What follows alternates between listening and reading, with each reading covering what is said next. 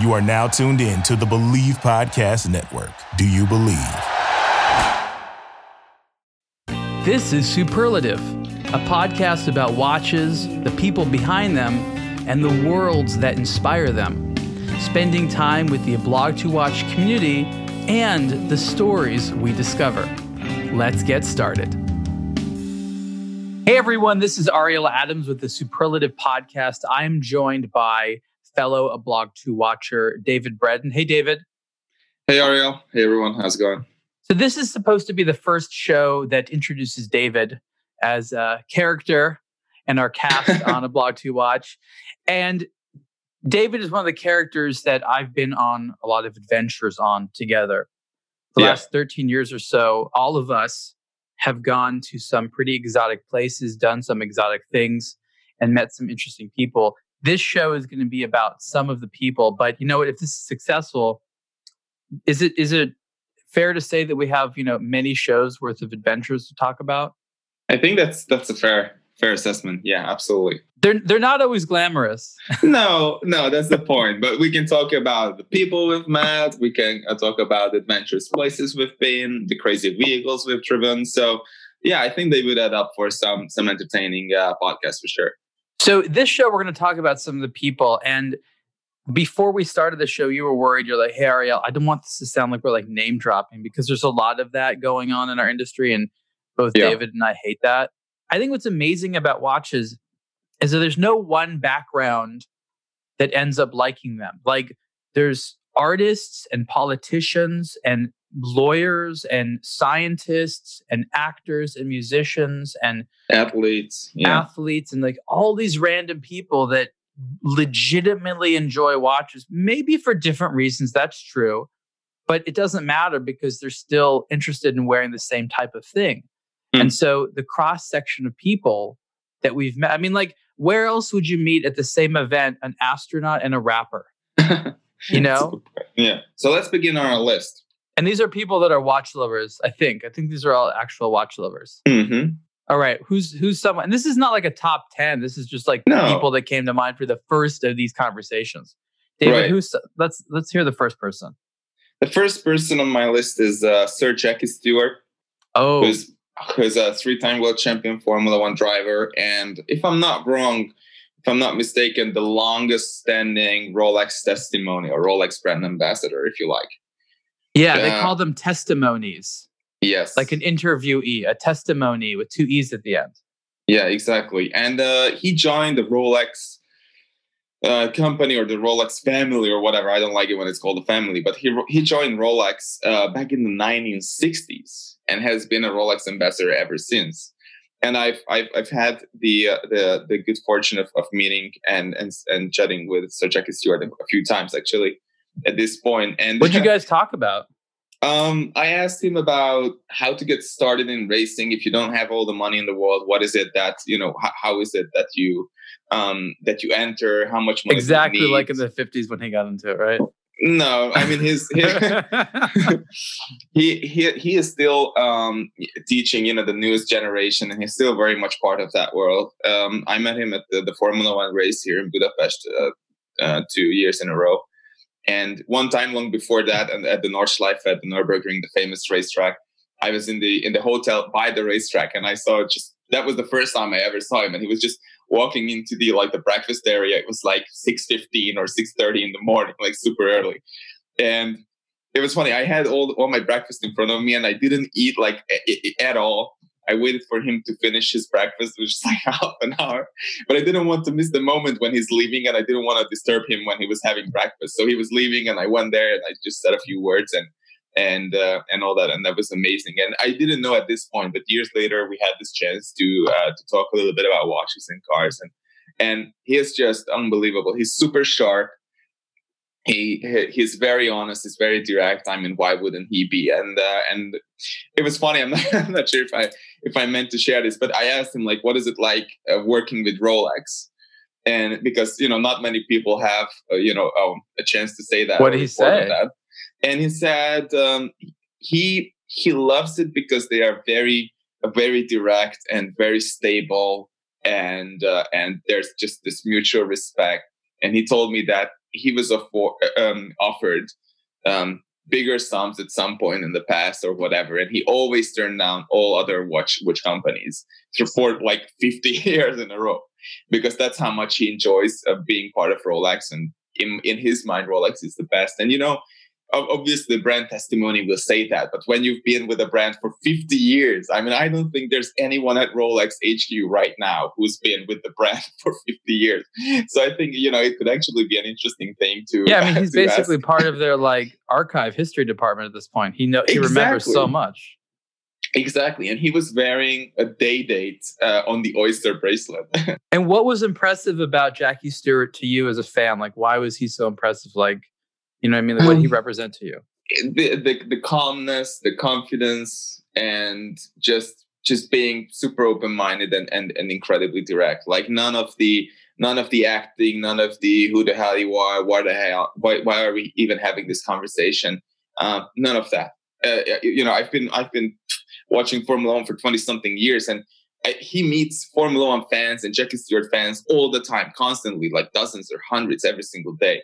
And to have this sort of energy and this sort of respect for his fans, even though I'm an absolute nobody in his eyes, because why would I be anything else? And to treat me with that sort of respect and open-mindedness, that meant a whole lot to me. Yeah, I got to hang out with him as well during one of the Pebble Beach shows. That's also sponsored by Rolex, and he goes all the time. I found his son was there, which was kind of neat. Mm-hmm. I found him to be, like you said, very sharp, very smart. I remember thinking to myself, wanting to ask him, like, Mr. Stewart, what is it that you do to stay so sharp at your age? I'd like to think that I could be that way when I'm your age as well. That's what comes, when you meet these amazing people, it's less about celebrating them. It's more like, what are your good habits, sir? I'd like to follow along. Maybe it is being a race car driver and having to train your brain to be so sharp all the time. Even if he's slow now compared to being how fast he was then, he's still pretty good. You know what I mean? Yeah, that's right. Yeah, exactly. Yeah. So yeah, he definitely, I mean, he's a performer. He's an athlete.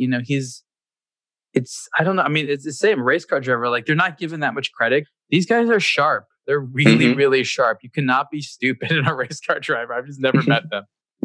and one last thing, he's an excellent diplomat. When we were sitting at this round table with 10, 12 people there, and any time when we were in a group of people, and the way he spoke about Rolex, and the way he even we did this walk through the backstage, so to speak, of Formula One, where you have all these amazing motorhomes for all the different teams, and all these teams are obviously very close competitors and all that, and he would just take us into all these places, no badge, nothing. So one moment you're in Ferrari, the next moment you're at Mercedes. He had to learn something from the Swiss, right? Rolex had to teach him something. He just straight up just walked in there, anywhere. Oh, okay, there is this whatever. We just go through. It was amazing. But the way he treated all his guests and everyone at these teams and all that, he is not only sharp, but he's a really, really amazing diplomat. And I think that's, if I don't want to speak for Rolex, but I think Rolex really enjoys having such an amazing diplomat. I agree. That's what's great, because he's a paid ambassador, but he's also a really good role model, and that's when it feels like it's done right. Yeah, exactly. Moving on. I was thinking about people that I met, and there's been a lot, and it's important also to say this is one of the first superlative shows. Names that people would recognize. And there was two individuals that I met that died in the last several years. And it was Kobe Bryant and Robin Williams. And, these are people that meant a lot to so many people. For me, growing up with comedy and acting and things like that, Robin Williams was the bigger of the two, but I actually met Kobe more times. And I'll start with Kobe Bryant because, there's actually, I wrote sort of a kind of a eulogistic article after his passing about some of the experiences I had on A Blog to Watch. That's right. I can talk more about the stories. But, I first encountered him as someone who was basically an investor in the watch industry, because he had put money into the creation of a brand called Nubeo. Interesting. So he had wanted to participate in the luxury space as an investor and as a business owner, not just hey guys, I like watches. when that fell apart, he became a Hublot brand ambassador, and they made up, was it 4 watches for him or something like that. And that is his legacy, right? In the watch space, he's, has several watches to his name plus a brand. There's the unreleased watch, the Nubeo Black Mamba, that actually never came out. So there's this mythical watch out there that was literally supposed to be the Kobe Bryant watch, paid for partially by Kobe Bryant. It hasn't been produced yet. I mean, like, this is like a future marketing thing. Just somebody's going to get the story in their lap and be like, I can produce the watch. I mean, imagine, like, basketball fans are going to go crazy. The unproduced Kobe Bryant luxury men's timepiece, like, that's gold at the right time. Yeah, exactly. And then the Hublot watches, which were crazy. They were kind of crazy, and he was a character. I remember he came to some Hublot event in Napa Valley. And, he had some of his formative years in Italy, so we could speak intelligently about wine. And, it's nice to see that guy who presents himself from a marketing perspective as being this sort of aficionado. And he could wear the suit and pull it off and carry himself properly and talk about watches and talk about wines like a connoisseur, which I think you can agree we can't say for all of the ambassadors in the space who are supposed to be an authority on luxury. You know what I mean? Absolutely, that's right. And then he has an untimely death. And then Robin Williams. Sorry, I'm doing 2 people at once. I met him at an IWC event in San Francisco, and I still live there. And Robin Williams, and this is sort of how IWC operated and how Richemont kind of still operates to a degree, is they find what they call friends of the brand. So they're like, oh, you're important in the world, and you happen to like us. How about we be friends? We could give you some watches. You could show up at some of our events and meet some other cool people. And you're also into Richemont has this like little program because they have all these luxury brands. If you need gifts and stuff like that, they made it like really appealing to be like a friend of the brand of Richemont.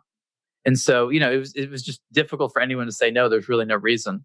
And so Robin Williams was asked to go to this event, and he was having a good time. And IWC actually introduced me to him. And we chatted for a little bit. And I remember he was wearing this particular watch. It was the Top Gun, the ceramic one, the first one. And I've seen him on magazine covers wearing the same watch. So it was like, it wasn't just one that IWC like strapped on his wrist at the door and then he gave back at the end of the night. Like that does happen. I'm not saying with him because he's a real watch lover. And, he was a genius at his craft. And he took interest in me. And that was one of the most amazing things I found about the celebrities that have the most impact on you, is they're the ones that, for even that brief moment, they connect with you in your eyes and they ask something about you. They make you feel important. And that's not everyone, but I think you and I have both had those experiences. And I do feel thankful to the watch industry for making those possible. They didn't set it up for me, but like, that me and Robin Williams happened to be at the same event because we're both into this thing. Like it was sort of a validator. It's like, okay, Ariel, you could have done worse in watches. Interesting. Yeah, exactly. Yeah, that meeting and just being around these people, it's just, even if we get to spend like 30 minutes or an hour, however long with them, it's, you carry that with you for forever, basically. It's such an impact. What do you feel when there's a celebrity out there and you just sort of like learn that maybe they like watches? Do they gain like an extra level of importance or credibility with you? Not. It depends on. No, just for liking watches, not at all. No, that's not enough. No, because it's like a lot of good and bad people like watches. It's just not enough. It's how they, if you choose a hobby, whether it's art or watches or cars or whatever, it's the things that you choose that define you as a person in some way, in some superficial way at least, not the fact that you like them. So I'm interested in what is it that they like, what is it that they don't like, and all that. I think that matters a little bit more than just simply liking watches. So who's the next person that comes to mind that was impressive that you met? I really enjoyed meeting someone who doesn't apparently like watches at all. Oh, he is Andy Wallace. He is the test driver for Bugatti. And when I had the chance to visit the Bugatti manufacturer in Molsheim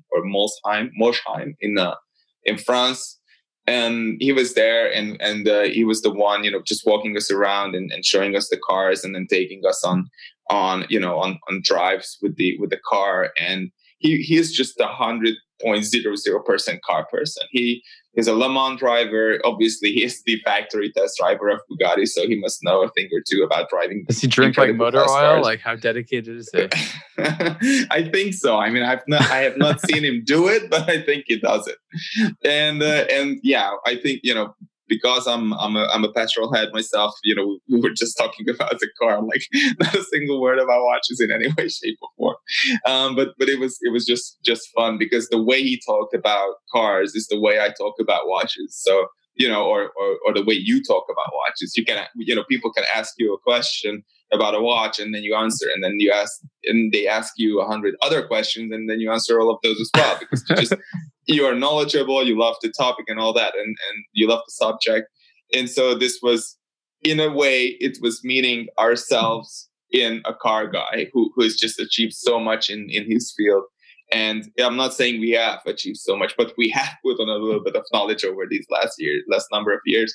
And so it was just amazing to be sitting next to someone whom I can ask anything and he knows the answer to. And it was supposed to be like a 15-minute test drive, and we came back after like 35, 40 minutes, because it was just, I hope he was enjoying all these like super nerdy questions. So you were driving with him? Yeah, he was driving, and I was riding shotgun. Okay, so what better way to have like a cool time with a car guy than to actually be driving in the process? You may have left that part out. Yeah, exactly. So yeah, we were in the Chiron, and he said, "Oh, it's gonna be 15 minutes because then we have all these other people to take out." But then, once he realizes that, like he has to say the same thing for like 10, 15 times a day, and then when someone asks like, "What's the secondary moment of inertia of this chassis?" then he was like, "Oh, let's nerd the hell out," and nerd out with it, and that was just amazing. So 45 minutes later, when the full tank ran out of gas, right? Yeah, exactly. it was great. And and since then, unfortunately, unfortunately or not, whatever, but Bugatti is no longer with Parmigiani. Parmigiani used to be the watch brand partner. Oh, they split off officially? Yeah, and the funny thing is, I didn't see the press release about that one. Yeah, exactly. Well, we never received a press release on bad news, but that's what happened. And the funny thing was, or the interesting thing was, that Parmigiani used to be the longest standing partner brand of Bugatti, which is kind of interesting, because you would think, a brand like Bugatti has all these different like OEMs and manufacturers and brands and stuff just lining up. I don't know. Maybe no. Bugatti is like still really underground. Like, I know it sounds, but like if you've been to like even mainstream car guys, you bring up Bugatti, they only vaguely know what you're talking about. That's true, but they're very rare. Yeah, but what luxury brand would say no to a pool of like 70 or 80 new Bugatti customers every year, because that's how many they sell a year? That's just the reach. I know, but I'm just saying, like, you compare them versus like the awareness of like maybe even Lamborghini, it's like completely different. Yeah, that's true. But the clientele is different as well. So yeah, I mean, look, anyway, it's the highest end of the Volkswagen Group, right? The absolute highest end. Or the highest end of cars, generally speaking. If you, look, obviously there's Pagani and others. Yeah. Look, if you want to spend a lot on a luxury item, trust me, someone will find a way. Yeah, I mean, they do, but, yeah, I mean, Parmigiani made some really cool Bugatti watches, to be fair, like really odd designs and odd movements and all that. So they took They were this weird, seriously. I'll give them that. Yeah, they did take it seriously. I mean, they were basically the Parmigiani version of the driver's watch. I don't know that anybody ever actually wanted a driver's watch, but if you wanted the best driver's watch money can buy, Parmigiani made it for you.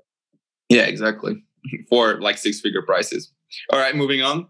So I remember just going on to Car People. I hadn't thought about this person until you started going on about these automotive heroes. And there's actually been a few of them, but the person I'm thinking about is Peter Brock, who I met through Baume & Mercier, because they made a watch with him for the car, and it was the Shelby Daytona. And so this was the designer that worked with Carroll Shelby on other cars in the Daytona. And there was a movie that just came out recently. I actually haven't seen it. It was Ford versus Ferrari. Yeah. It had Matt Damon and Christian Bale. Apparently, it wasn't that great of a movie. It was, I don't know, I even know how they sort of created the plot out of it. But the idea was that there's automotive race that the Europeans always beat everyone else. Ferrari was the winner. And Shelby and his team came in, being funded by Ford, saying, we think we can build something that beats it. And they ended up making the Shelby Daytona. And so I sat with Peter Brock, who's a designer, long time, such a great guy to chat with. And we were talking about this whole concept about how when people see new designs for the first time, they immediately hate it. And only over time does it become something that people like. And he was sitting there telling me the Shelby Daytona, he's like, look, all these people are calling this thing a design icon. Everyone's saying how beautiful it was. He's like, everyone at the time thought it was ugly and had nothing but bad things to say about it. Interesting. And he knew watches well enough to understand. It's like the same thing in watches. You see a new design and everyone just talks crap about it, like incessantly, because they're not familiar with it. Flash forward a few years, and all of a sudden, it's sort of been worn around and it's on someone's wrist. Like, that guy doesn't look like a schmuck for wearing it. Maybe this isn't so bad. And all of a sudden, it becomes a design icon. The Rolex, the Paul Newman Daytona, considered ugly. The Audemars Piguet Royal Oak, when it first came out, considered ugly.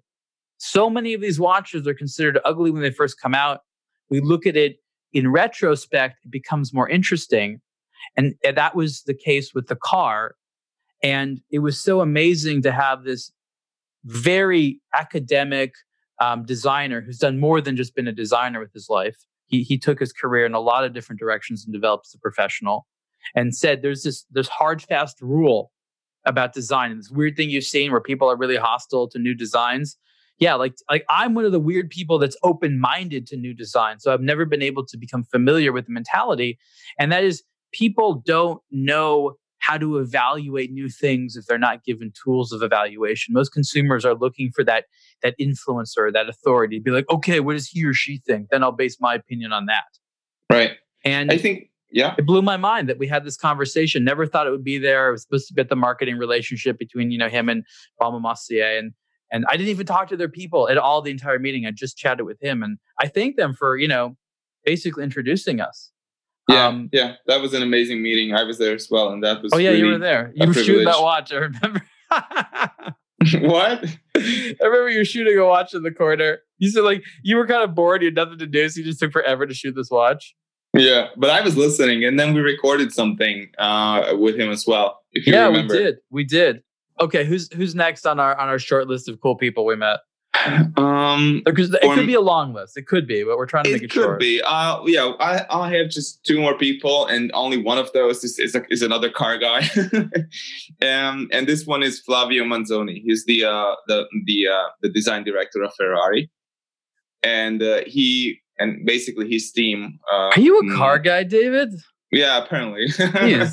In retrospect, looking back at this discussion, they designed the tech frame for Hublot, and that was interesting. Also, we spoke a little bit more about cars and watches, but it was interesting to see because he actually had a larger team of Ferrari designers working on that. So it's not just Manzoni himself, but his team. And from what I could see from their eyes is that they really enjoyed this extra project. And obviously these are designers and engineers who have been, making these projects, since high school, but definitely university during their studies, where you have to prove that you're a good designer and you can make this or that or whatever.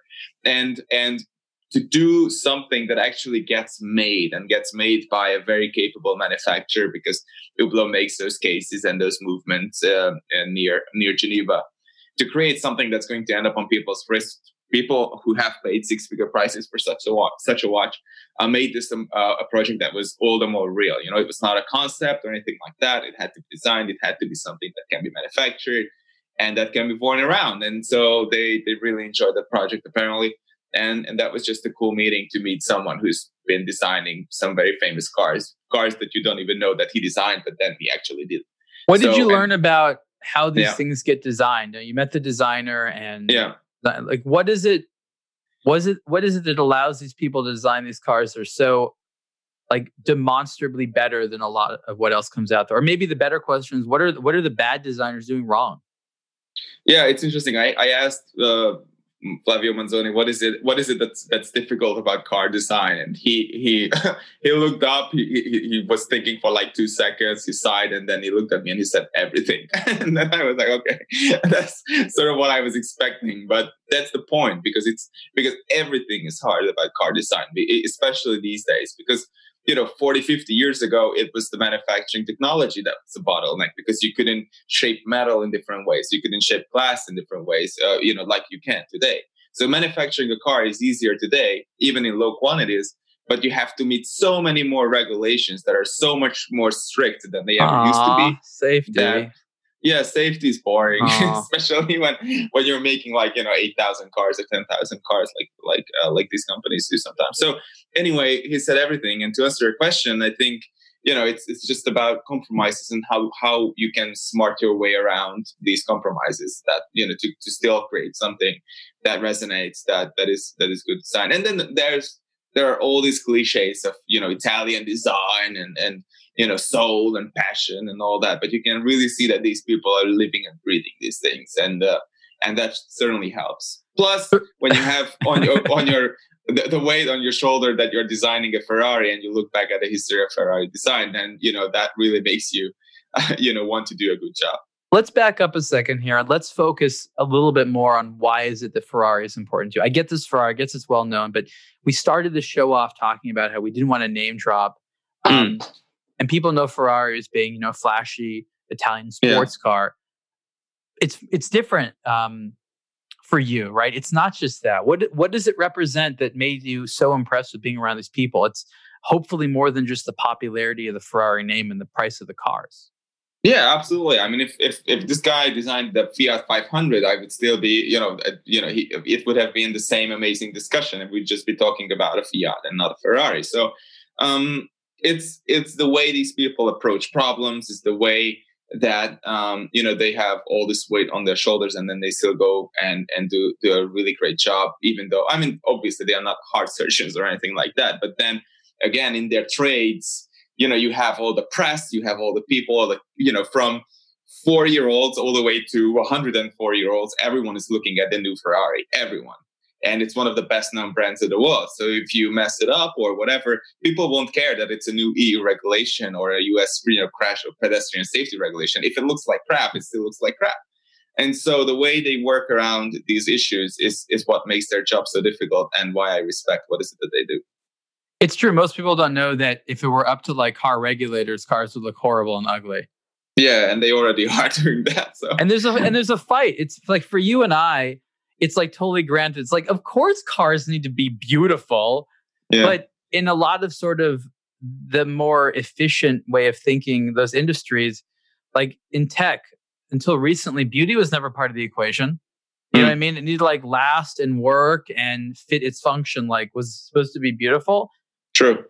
If you start out focusing on watches and then expand your horizon to other things like cars and things like that, the sort of idea that something needs to be great looking is you take it for granted. And so when you look at other industries where that's not the default, it's like you're so confused. Like when I started getting into smartwatches, it like was never really important. Everyone was like, so it needs to be fashionable and somebody wants to feel sexy when they wear it. We don't understand this. Yeah. Like they had to learn that after they learned how to like, put a battery and a screen and an antenna together and make sure it all works properly. Like, yeah. And in the watch industry, it's the total opposite. It's got to look great first. Okay, then afterwards you can make it work. Yeah, and maybe read the time on it. Maybe. That's a good point, actually. Yeah, that's so true. Anyway, at least we don't have such regulations in watch design. We have other limitations in terms of size and variability and legibility and all that. But those have been roughly the same, if not, even more liberal these days than they used to be, because now you can make a 45 millimeter watch or a 48 millimeter watch and justify the size by a crazy movement. Whereas, 50 years ago, you couldn't do that. Okay, so speaking of the thrill of motorsports and stuff like that, I remember meeting Brad Pitt a while ago. Again, a big name, but a legitimate watch guy, like really into watches, known for being into watches, seen wearing a whole variety of watches over the years. And during the meeting that we were all in together, the thing he got excited about the most was MotoGP, which is motorcycle racing. Really? Yeah, and we've met. I think Steve McQueen is probably the most famous of the Hollywood people that sort of got sucked into the world of racing and stuff like that. There's this incredible sex appeal, not just to being in the car world, but the racing world. It's like this weird ultimate macho thing, and it just draws in so many people. There's like Patrick Dempsey. That's a perfect example. Goes from Hollywood actor, the race car driver. Like you never see it happen the other way around, and you never see like actor being like, okay, and they're going to go play pro baseball now. Never happens. But motorsports, yes. I think Brad Pitt would have been more than happy being like, you know what, screw it all. I'm going to go race motorcycles. Yeah, exactly. Brad Pitt is an ambassador of Breitling. That's the newest relationship he has in the watch industry. He's sort of been a free agent for the most part, though he has had some relationships. Brad Pitt is, a Hollywood legend at this point. He's in his mid-50s. He cares about his legacy. That's super important to him. But, he's still, in a very traditional sense, like a sex figure in Hollywood and around the world, which means that he has this huge awareness with men and women. The movie came out recently, Once Upon a Time in Hollywood, where he definitely plays that type of character. And, he's one of the biggest draws to the box office because, again, he's able to attract a male and female audience, which is great. And he's a legitimately cool guy. And so when he makes the decision, like, I'm going to work with Breitling, it's never for money. It's always some bigger thing like, do I feel comfortable? Do they, is this the type of brand I want to be associated with? And a lot of the onus is on Breitling. So George Kern, who is the CEO of Breitling right now, he can't just like call Brad Pitt's people and be like, listen, we really like you for a deal. Like, it's a lot of convincing, especially if you don't want to pay, what a lot of these celebrities are worth. Like, these are watch brands. They're not like Nike. They can't afford these massive multi-million dollar deals. It would bankrupt them. They're just watch companies. They're not dealing in such high volumes and things like that. And so to say that Breitling has Brad Pitt as an ambassador is a very authentic statement about their relationship. And it also is interesting because Brad Pitt likes these things. It's a vehicle for him to express to the world, I'm into this aficionado-ship. I'm into these watches and things like that. I like this type of thing. And it's great to meet someone so human like him because he is a human being. But at the same time, he's this mythical character to so many people.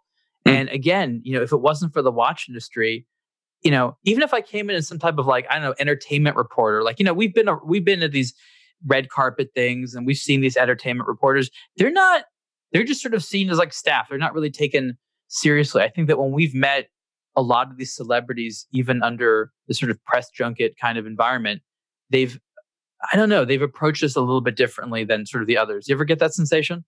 Yeah, that's a good point. I've never thought of it that way. I'm not sure how they approach the Hollywood reporters or whatever. I can't report on that, but it is true that when you go there and you tell them like, oh, what is it that you do? I write about watches. Okay, and I write about watches and only watches, and they're like, oh, okay, and that's when you see a spark of interest sometimes in the eyes of people because. Why would you do that? Like, write only about watches? Like, oh my God, you have to be like a total dork or something like that. But then again, it resonates with some people because it shows dedication to a craft or a trade. Oh, so you think that they're like perplexed by us? Like, who are you? Totally. They are like, who are you guys? Let's talk watches to the extent I can talk watches, which they immediately maybe innately know and recognize to be less than what I could talk watches.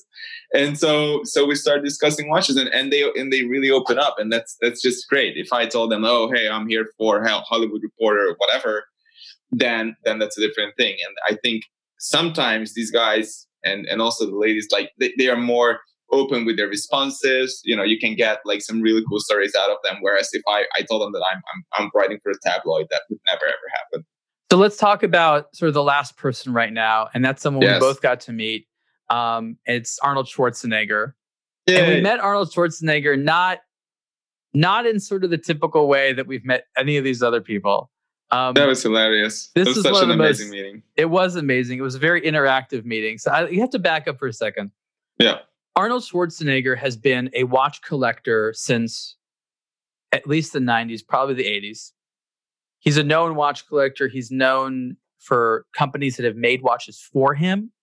He's known for owning a certain type of watch. He likes really big watches.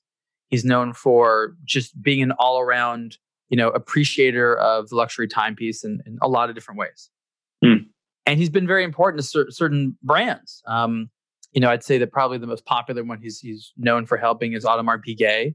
And there's, 3 or 4 watches basically named after him or related to his characters, like for End of Days or Terminator.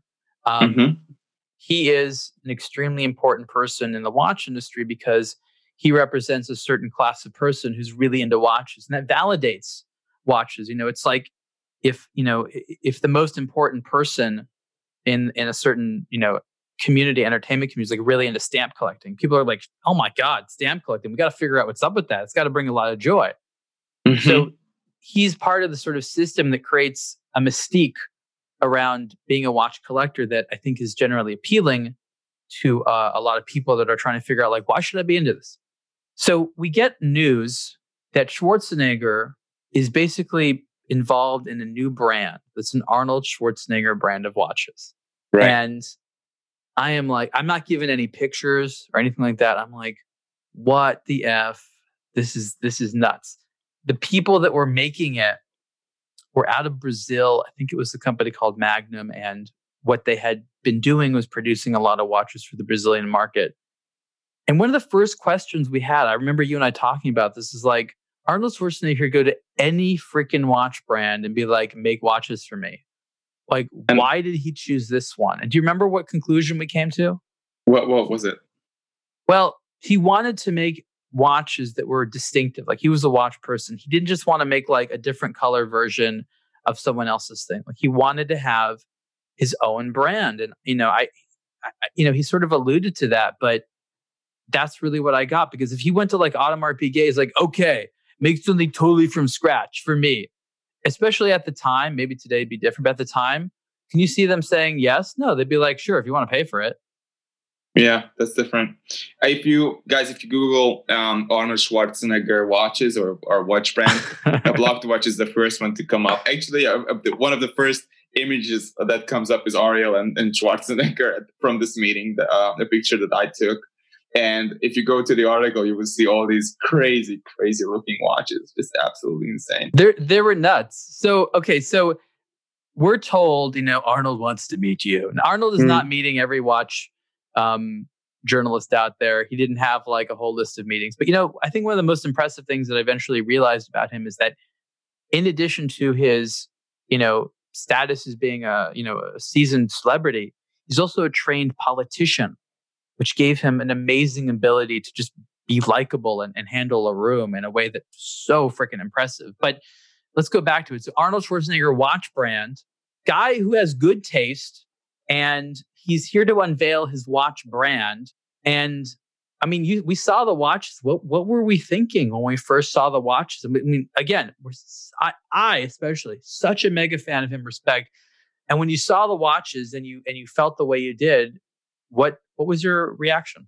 I was like, my reaction was me telling myself to take 4 steps back before saying anything, because this watch obviously is not for me or not for any of us for that matter. And he said that. He was like, all these guys, these amazing bodybuilders who are just really unbelievably pumped, they need large watches and they need brash watches. They can't wear a 45, not even a 48 maybe, but they can't wear like a 45 or a 42 millimeter watch. It just looks stupid on them and ridiculous. And these guys are just over the top in every sense of the word. And so they needed a collection. And that's where I recall him telling us the market was for these watches, the bodybuilders across the world, and they need crazy looking watches, and crazy looking watches these were. Well, they were crazy looking watches, and in their own way, they were inspired by like his most popular films and characters and things like that. But they looked like they were souvenirs into the Arnold Schwarzenegger universe. They didn't look like anything that he would actually wear, those characters would actually wear. It was like the Disneyland version of his watches. It did have a decent vibe to it. That's right. So did you feel? What did you feel when you first saw this? I don't think we actually talked about his watches at all. I think that was the funny thing. Like, he didn't seem to ask, like, what do you think? Like, he didn't. No, he specifically asked, what do we think? Did he? Yeah, this meeting was like 5 years ago, but I specifically remember. I remember specifically not answering directly. At least I remember that. Well, that's fair, but that was such a short part of the meeting then, because I really don't remember so much of the meeting being about his brand. But he was genuinely interested. He was like, he was not like Arnold Schwarzenegger. He was just a merchant, showing. Yeah, he was just a business guy being like, what do you think about these products? Yeah, exactly. And I think just such a shock. Okay, now that I remember. I mean, I had to be diplomatic because I'm like, I love this man. Literally love this man. He's like done everything on the guy bucket list, like every single thing, from like save the world to destroy aliens to pick up like the heaviest gun possible, to travel in time. Like, in the real world, he's done like everything masculine you can think of. I mean, freaking from space aliens to Conan to like being a Kennedy, like insane. Yeah. And he's got watches that I don't want to wear. And I felt really bad about that. And I basically said, I think these are not really for us. I think you'll be able to get there, but I think they'll sell to this like large population of, Arnold brand fans out there. And I think we all agreed, like, enough of those would have sold, but to like his luxury buddies, if you're like Arnold's buddy, like, you'd buy one of his watches to joke and wear it around every single time. Be like, look at this beautiful, amazing, like that's what I would do. I would mercilessly make fun of him as his buddy, Yeah, that would be fun. And I feel that like at some point he's like, oh my God. Like, especially because it would look ridiculous on you, because these were like, the smallest watch was like 45, but blown up. Even at 45, it wasn't like the size that was 48. The issue. It wasn't the size. They were really big, but it was that. Like, it was just okay. This way, at smaller dimensions, would you have worn them? No. Okay, well then, what are you talking about the size? Because the size is more ridiculous, even more ridiculous than the styling. I mean, I remember the guy, I shook hands with him and I was like, oh my God, this is ridiculous. but it was a cool venture. I was glad that it appeared to be happening, which it ultimately didn't. It didn't. But the thing is, thinking about it, now I want one of each of those watches just for like nostalgic sake. Wear around your ankle or something, or your thighs. I mean, look, they were big, but again, he's the person who had this reputation for going to brands and asking them to make like one-off large versions for him. Yeah, that's fine. One thing to his credit that I liked is that these were watches priced between $500 and $2,000 basically, and so it was not like, oh, I will go to AP and have them make like all these large watches or whatever. No, he realized that for his fan base, his global fan base, if he wants to sell them a watch, they must not be stupid expensive, and these weren't. So that was a plus. But he himself was incredible, polite, interesting, articulate. It's so good to have someone. I mean, I grew up watching every one of his movies over and freaking over again. Mm-hmm. And you meet someone and you're nervous because you're like, all you basically want to say is, I'd love to be your friend, but I know you have no interest in me, right? You just don't want to act like a schmuck. Yeah. And also at or our be point, a burden. Well, you don't want to be a burden. We don't want to be a burden, but also we've met people that have not necessarily been nice, to come across as being kind of weird and standoffish. We met those people. So I'm like, I don't want all my childhood experiences to be ruined because for whatever reason, he's having a bad day and I say the wrong thing to him. Yeah. But he totally validated my childhood loving him. Like, totally did it. And that's not easy to do because, breaking the fragile ego of a fan can be destroyed, like highly destructive. Yeah, exactly.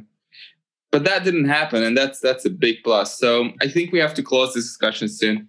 But this was a high note to end on for sure.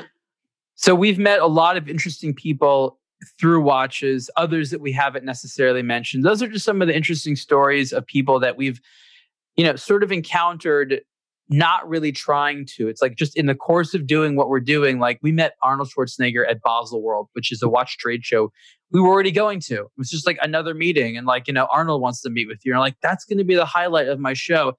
And that absolutely made my week. It absolutely made my week. 100%. And it's one of the weird fringe benefits of being in the watch industry. So the bigger picture of Superlative is that being into wristwatches and appreciating the culture of collecting them and designing them and making them and inspiring them, it's so much bigger than just, instrument you wear to tell the time. It runs so deep, and those are the things we want to talk about in each one of the episodes. David, thank you so much for joining me on this particular Superlative discussion about some of the important people we've met. We'll have to have more of these. Thank you, everyone, for listening. Follow along, subscribe, and all that good stuff. And we'll see you on the next episode of Superlative. Thanks. Thank you for listening to another episode of the Superlative Podcast. Support the show by subscribing and rating it on your preferred podcast platform. For questions, comments, and ideas, please email the show at superlative@ablog2watch.com. For the latest in watch news, reviews, and culture, visit ablog2watch.com.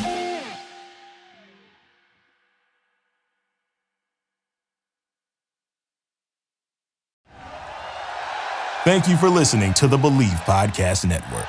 Do you believe?